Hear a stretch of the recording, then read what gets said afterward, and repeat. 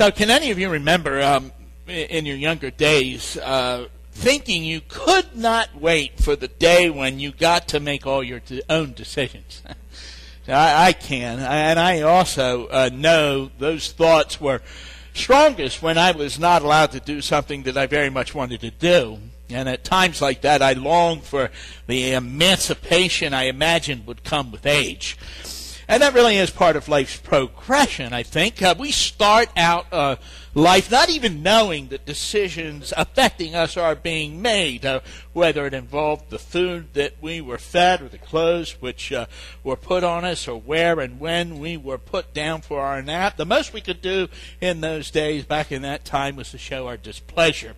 And we got a little bit older and a little more aware, and yet we really weren't thinking in terms of choices. Life was going on around us, and we were pretty content to let it happen. And still other people, usually parents, were really in charge, and they were calling all the shots. Our part was still that of a veto, expressing our disapproval about things. But there comes a day, and really it comes fairly early age, when we express our desire for something other than what we see coming our way.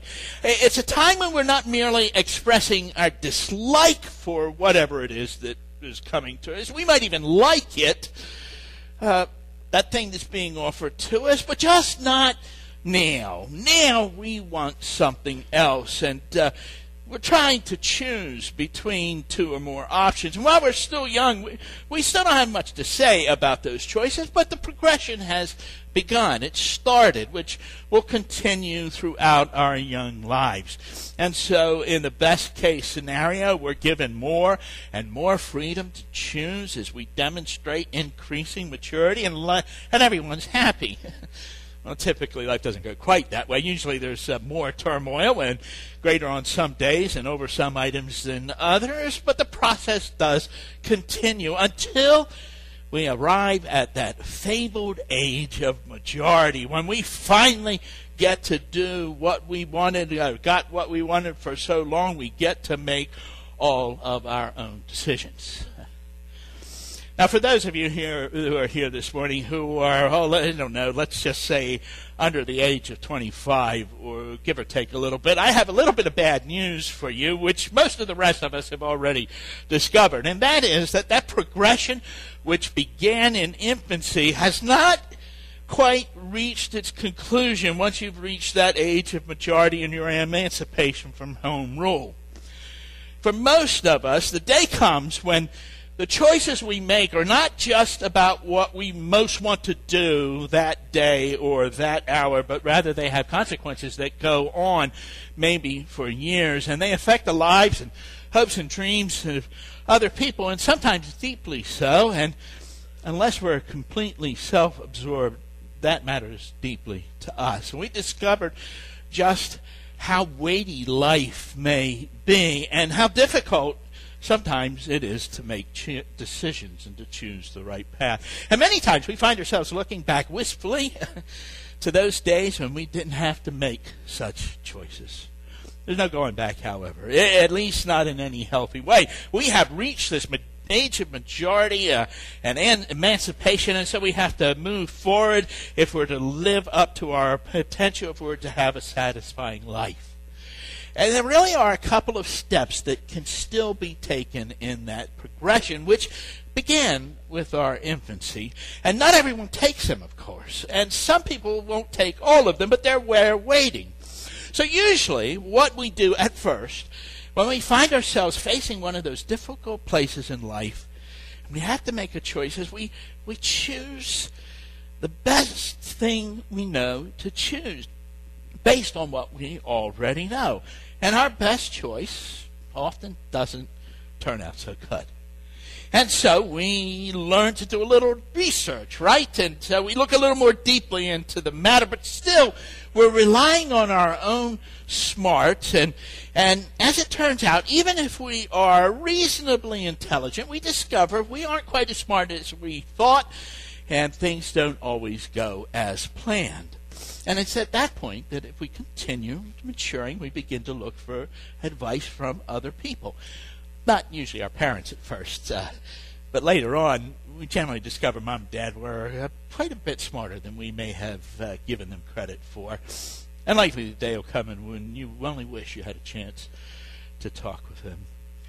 In any case, we've learned that we can get wisdom from other people, and not just from anyone, of course. I mean, we don't usually ask our mechanic for investment advice or our banker about the odd-shaped mole on our leg. We look to people who are wise and knowledgeable in their fields, and we don't even always have to talk to them.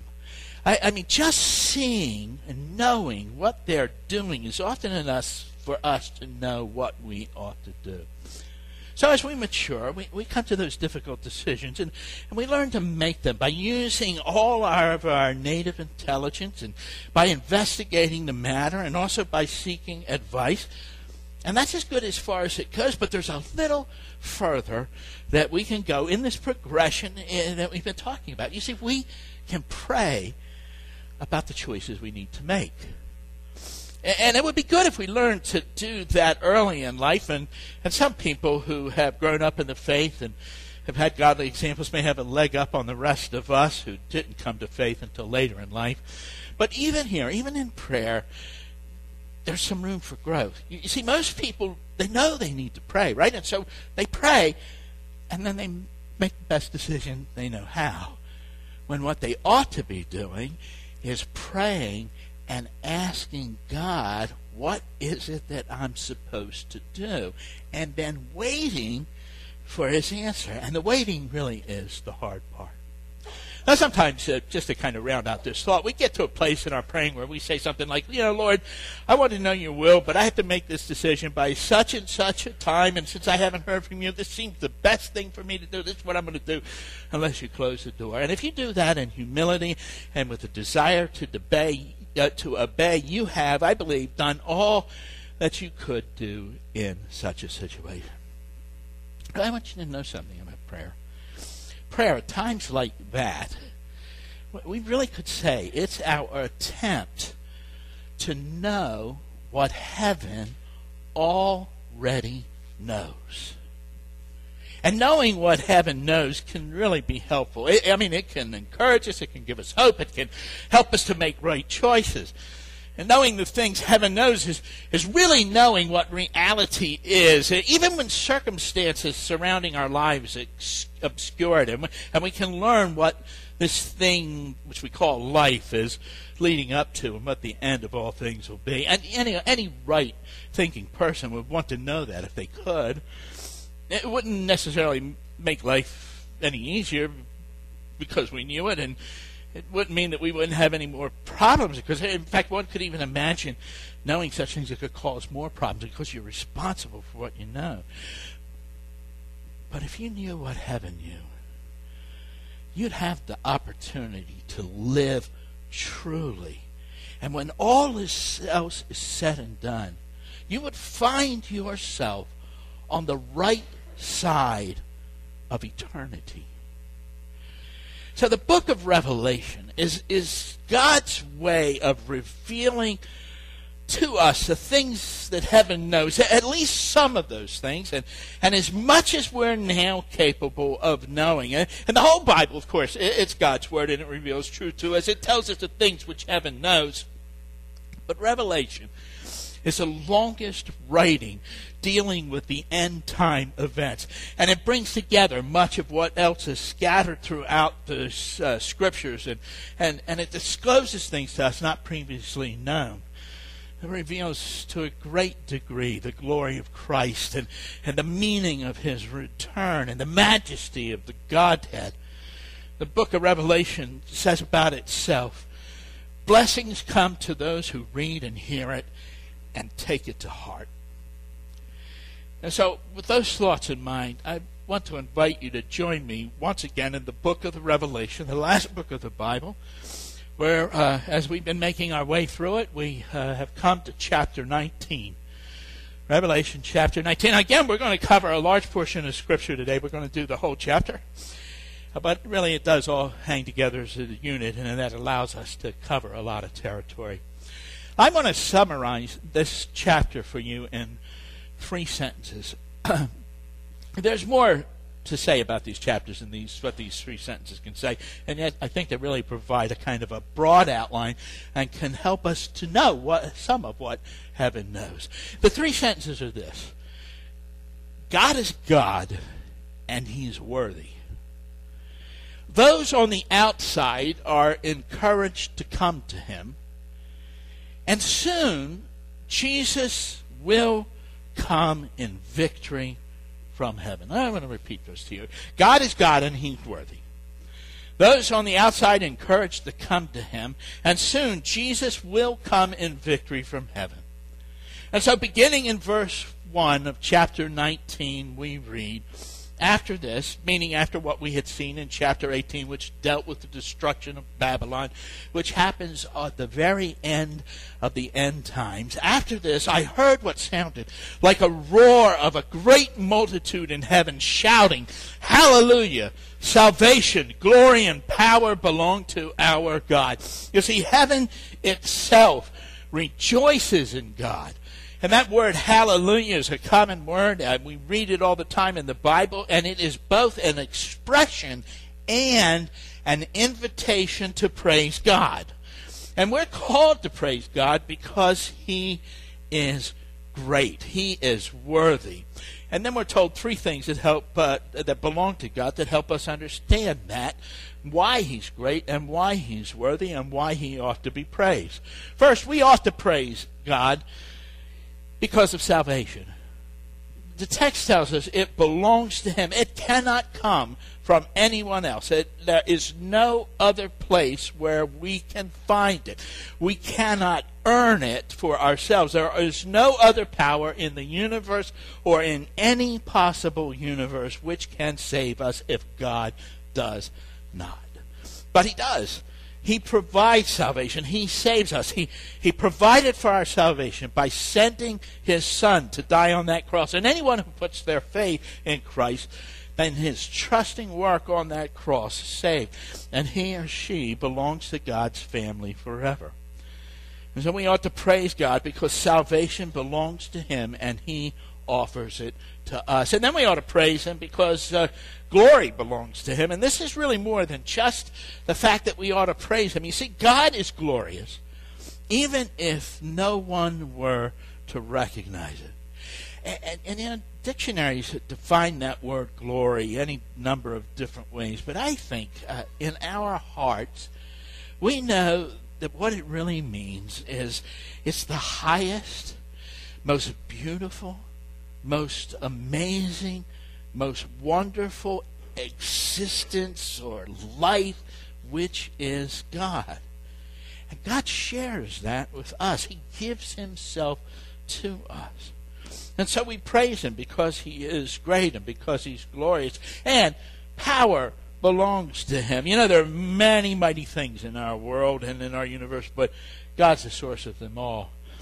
Theologically, we say that God is an omnipotent, that He is all-powerful. There's nothing that He cannot do. And He spoke the worlds into existence. And all praise belongs to Him, for He always and only ever uses His power for good.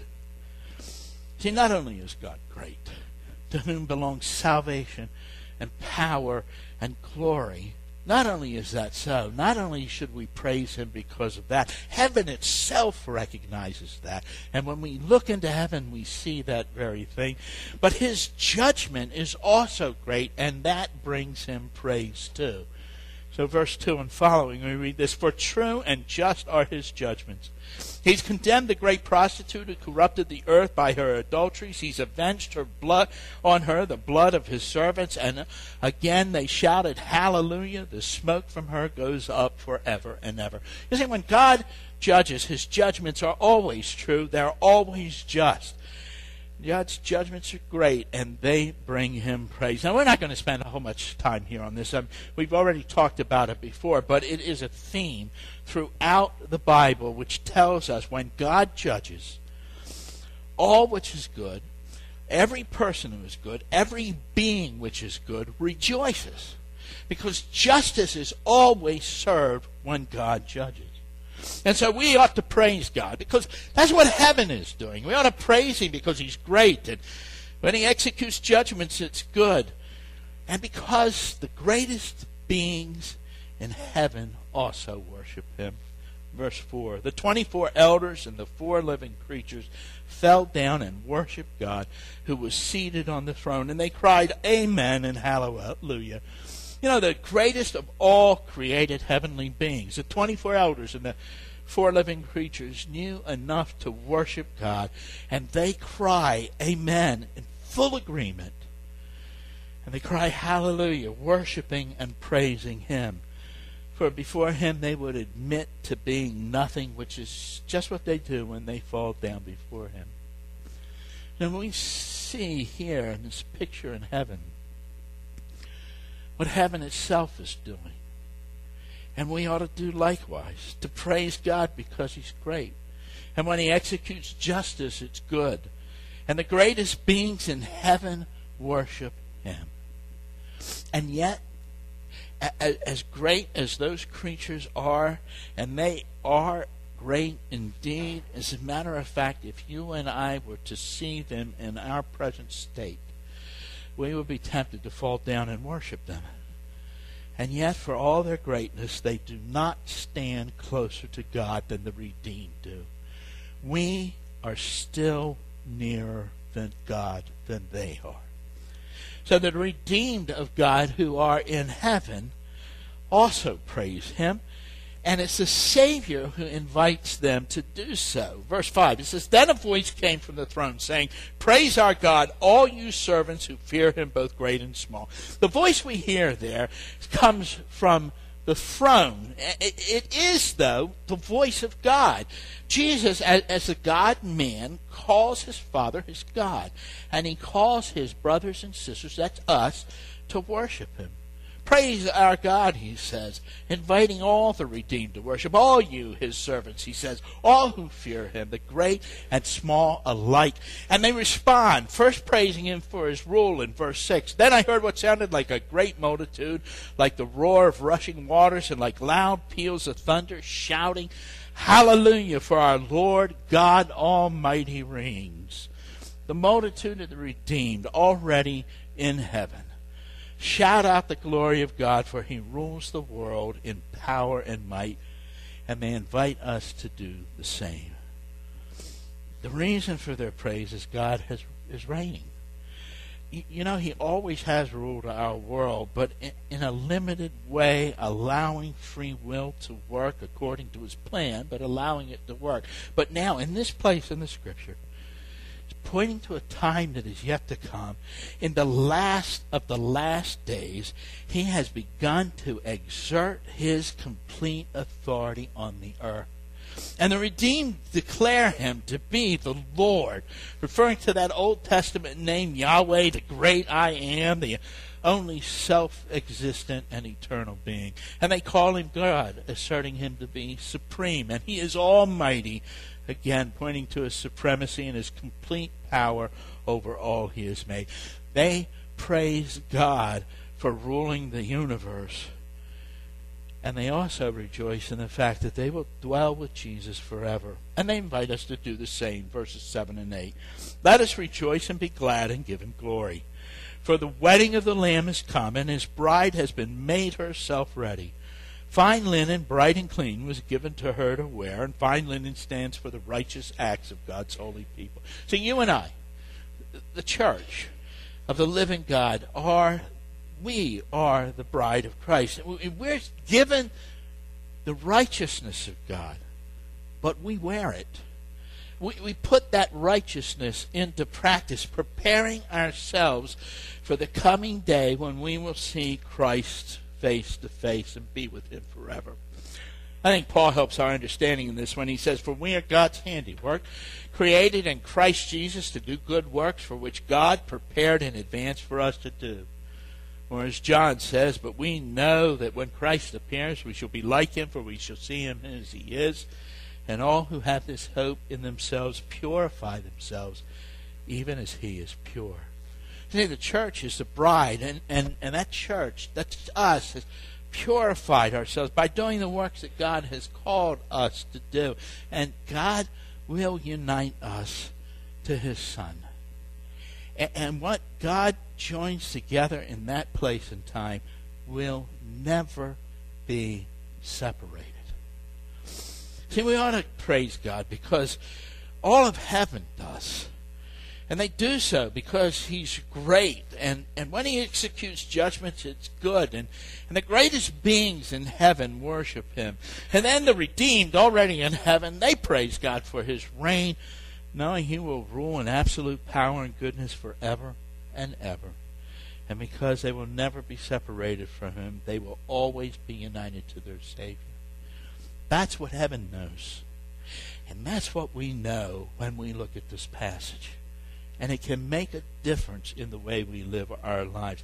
Do you ever remember that old commercial where there are two people talking and they're in a crowded place? Sometimes they're in a restaurant, maybe other times they're in a train station or something like that. And there's all this background noises is going on all around them. The people are talking and they're moving around. Maybe waiters are serving food. And then one person leans over to the other and he says, "My broker is E.F. Hutton," and he says, and everybody in the place gets quiet and they're looking right there. You see, that commercial wants you to think that man, that E.F. Hutton, those brokers knew something. But I can tell you, the glimpse into heaven shows us some of what heaven knows. And that is worth more to us than anything that this world has to offer. God is great, and he's worthy. And then the text turns to those who are on the outside, to those who are yet on the wrong side of eternity, and they're encouraged to come to him. That's the next section in this chapter, and it's found in verses 9 and 10. Heaven says to any who will listen, to those on the outside, take God at his word and be blessed. So verse 9 we read, "Then the angel said to me, write this, blessed are those who are invited to the wedding supper of the Lamb. And he added, these are the true words of God." See, John is instructed to write down this statement, to record it for everyone, for all posterity. Blessed are those who are invited to this wedding supper of the Lamb. Those who are blessed are those who are invited. And normally, many of us think of that invitation as going out to everyone, everywhere, that all are invited, right? And I believe everyone at one time did have such an invitation. But now in this text here, we're in the last days. And remember, when we get to this place, there are three groups of people, right? So there's the group of people who are sold out to evil, and they've received the mark of the beast, and they wouldn't come back to God even if there was a way to return. And of course, there are people like that exist in our own day and time, even if we don't recognize them. And whatever invitation they may have been offered is no longer offered. And then there is those who have already received the invitation, right? They have that invitation in their hands, so to speak. That's people like us who have put their faith in Christ. They're redeemed, both those who are in heaven and those who are still upon the earth. And the remaining group are those people who are still have that offer. They haven't taken it yet. They have that offer, and they're blessed because they have it. And they could turn from that blessing, and the invitation would be rejected. And the angel added something. He said, these are the true words of God. And this addition was to be recorded too. You see, all of God's words, of course, are true. So this is added because it's a kind of a guarantee. You see, we can really imagine someone thinking something like, what would God want with someone like me? But we could encourage them. We could tell them that God's word is reliable, that it's true, and that these particular words which are highlighted are words that God wants people to know. In other words, God guarantees that any of those who are on the outside, if they come to Christ, they will be forever blessed, and those who are on the outside are invited to come in. Now, along with that invitation, there's also a warning that comes, and the warning is that we should worship God and God only. And so we see that in verse 10. At this, I fell at his feet to worship him, but he said to me, don't do that. I'm a fellow servant with you and your brothers and sisters who hold to the testimony of Jesus. Worship God. So God and God only is worthy of worship, and everyone, even the redeemed, needs to be reminded of that, for even John here was tempted to worship something that was less than God. And I think that's just the point. If a good man like John, one who's in the Spirit and who's receiving this vision, if he's tempted to worship another being, and in this case a good being, right? I mean, for the angel that's talking to him here is the same one from chapter 18 who had that great authority and illuminated the whole earth. But John's forbidden to do that by the angel himself. Then those in this book here who are worshiping the Antichrist are committing a grave sin. And those who are forcing others to worship him are committing even a greater transgression. So those who still have that invitation waiting for them are warned to worship God and only God, or risk losing it all. The same danger faces people today. They're in danger of worshiping or giving themselves to someone or something that is not God. In the last days, everything's heightened. But all that same stuff is going on in our day, just typically at a slower pace. So for those on the outside, if they'll take God at His word and come to Him, they'll be blessed. And they're also warned to worship God and only God. And then finally, those on the outside are assured, if anything is pointing them to Jesus, it's God's Spirit who's behind it. So at the end of verse 10, we read, "For it is the Spirit of prophecy who bears testimony to Jesus." Now, some of you may have another translation, such as the NAS, that says, "For the testimony of Jesus is the Spirit of prophecy." The NIV is simply trying to make it clear, prophecy, to those on the outside, the speaking forth of the God's Word always points people to Jesus. And the Spirit of God is behind that kind of prophecy. So we can say to those who we witness to, we can say something like this: if you have any thought about God, if you feel any calling or drawing of yourself to Him, any at all, then it comes from God. See, without God's work in our life, we would never even give Him a thought, at least not a good thought. See, if you have any feeling or desire or inclination or thought that you should go to Him, it's because He is still there calling you. He's still inviting you, and you still may be blessed, but you can turn from Him and you can lose it all. So those on the outside are encouraged to take God at His word and be blessed, and to worship God and only God, and to know God's Spirit is pointing them to Jesus, who is the only way. And then this also reminds us that we who have already received that invitation, we need to be telling others about Jesus, right? That's what heaven does.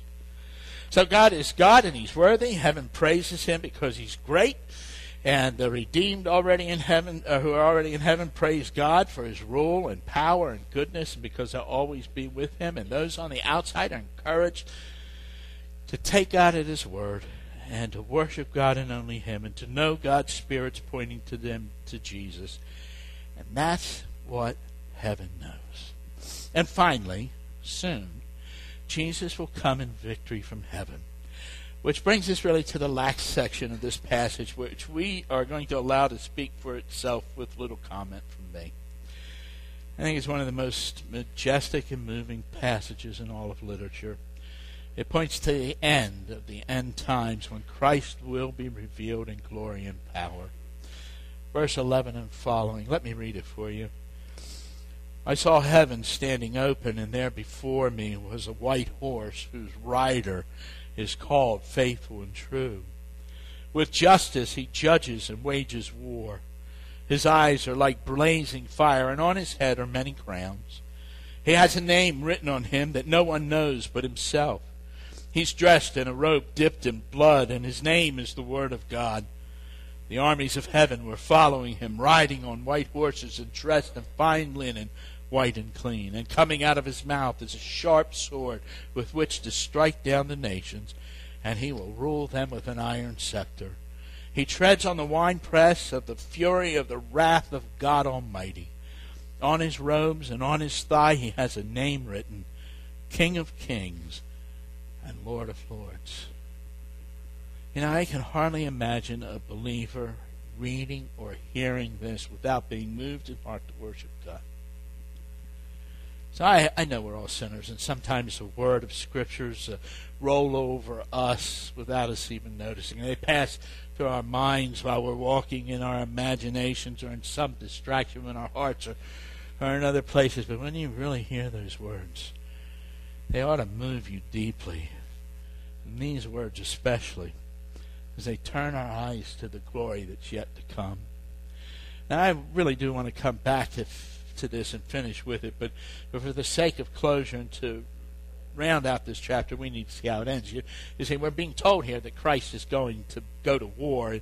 So verses 17 and following tell us the end of it. We read, "And I saw an angel standing in the sun who cried in a loud voice to all the birds flying in midair, 'Come, gather together for the great supper of God, so that you may eat the flesh of kings, generals, and the mighty, of horses and the riders, and the flesh of all people, free and slave, great and small.'" Listen, this is Old Testament poetic language, which simply means that there's going to be a great battle and there's going to be a slaughter. And that battle is going to be between the forces of good and evil, between the Christ and the Antichrist. And we learn that from verse 19. "Then I saw the beast," that is the Antichrist, "and the kings of their earth and their armies gathered together to wage war against the rider on the horse and his army." Now, it's going to prove to be a futile attempt, but they're full of hatred, and they refuse to repent. And they have nowhere else to go, and so Antichrist and all of his cohorts go out to war. And verses 20 and 21 tell us the end of the matter. "But the beast was captured, and with it the false prophet who had performed the signs on its behalf. And with these signs he had deluded those who received the mark of the beast and worshipped the image. And the two of them were thrown alive into the fiery lake of burning sulfur.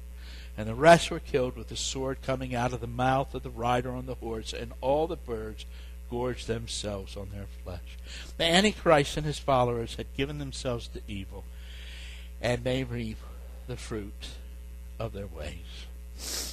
So in this passage, we're told Jesus Christ is the Lamb of God. He's the one who was slain for the sins of the world, but he is the one who leads the armies of heaven. And of that time, we're told in verse 11, both that he is faithful and true, and with justice he judges and wages war. The one who is faithful and true, he's also just. And he is just in all he does. He's just when he judges, and he's just when he wages war. The very justness of his being means he will judge with true judgment, which is a matter of rejoicing for the righteous, but he will also wage war, for evil has to be confronted when all hope of redemption is past. And when we come to verse 12, we're reminded of something we read about in chapter 1 of the book. His eyes are like blazing fire, and on his head are many crowns. He sees everything, and he sees it clearly and correctly. And the many crowns reveal the extent of his authority. He's a king of everyone and everything. And he has a name written on him that no one knows but himself. You know, months ago we talked about the white stone that's given to the believers, and the name's written on that, and only the one who receives that stone knows the name. And each person is unique, and no one could know that name. No one could fulfill that name, not like the one to whom it's given. And right here we're being told this is another way of describing the absolute uniqueness of Jesus Christ. No one but Jesus can fulfill that name. No one can even know or approach that name but him. And he's dressed in a robe dipped in blood. It reminds us of his death for our salvation. This isn't about his prowess of being a warrior, although he's going to war and none are going to be able to withstand him. The robe is already dipped in blood before he goes. He has known death, and the death he's known is his own. He died for the sins of the world, and he is the Word of God. That's who Jesus is. It is who he has always been. It's another name, one of his names, more primitive or maybe more central would be the better way to say it. It's like the idea of the Son of God. He is eternal both in the past and in the future. Well, that term Son of Man is only everlasting. It only started from the time of the incarnation. But Jesus is the Word of God and always has been. John refers to him in his gospel. In the beginning was the Word, and the Word was with God, and the Word was God. A name that no other being could fulfill or even come close to. And the armies of verse 14 follow Jesus. He's our leader. He's our king. He leads the battle. He doesn't direct it from behind or behind the lines. He leads us, and we're on his side. You know, in the Old Testament, one time, Joshua asked the commander of the Lord's host, this angel that appeared to him, if he was on his side. And the angel said he wasn't on his side or the enemy's side. He was on God's side. But he was going to give Joshua the victory. But now something different has happened. You see, we are on God's side. And the redeemed will ride to him in battle. Verse 15 recalls again something from the verse that we were told, that sharp sword coming out of his mouth. From chapter 1, it's a picture of the power of God's Word. And then the Old Testament is quoted to remind us Jesus will rule them with an iron scepter. His rule will be absolute and harsh only to the wicked when he executes judgment on them.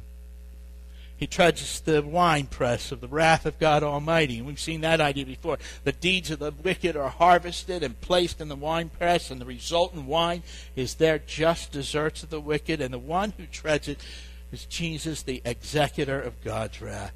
And finally, in verse 16, we're told Jesus is the King of kings and the Lord of lords. His title is exalted above all others. The Lamb died for our sins. He was buried, but he was raised again, and he will return as the conqueror. I saw heaven standing open, and there before me was a white horse, whose rider was called Faithful and True. With justice he judges and wages war. His eyes are like blazing fire, and on his head are many crowns. He has a name written on him that no one but himself knows. He's dressed in a robe dipped in blood, and his name is the Word of God. The armies of heaven were following him, riding on white horses and dressed in fine linen, white and clean. Coming out of his mouth is a sharp sword with which to strike down the nations, and he will rule them with an iron scepter. He treads the winepress of the fury of the wrath of God Almighty. On his robe and on his thigh he has a name written, King of kings and Lord of lords. God is God, and he's worthy. Those on the outside are encouraged to come to him. And soon, maybe before you know it, he will come again in victory from heaven. Never mind being on the right side of history as it now stands. For history, as we measure it, changes positions, sometimes so quickly it makes our heads spin. And it's subject to those who write it. But in this chapter, we're given a glimpse of what heaven knows. And if we take to heart the things we see there, we will find ourselves on the right side of eternity. And we can help others get there too. Would you pray with me, please? Father, thank you once again for your goodness to us, and thank you that you have a plan and that you're working that out. And Lord, you haven't left it to be a surprise to us. You have given us so much information. You've told us so much of what is coming and what will happen. And Lord, we just ask that you would help us to be faithful and to live in a way that's pleasing to you and that makes a difference to those who still need you. And it's in Jesus' name that we pray. Amen.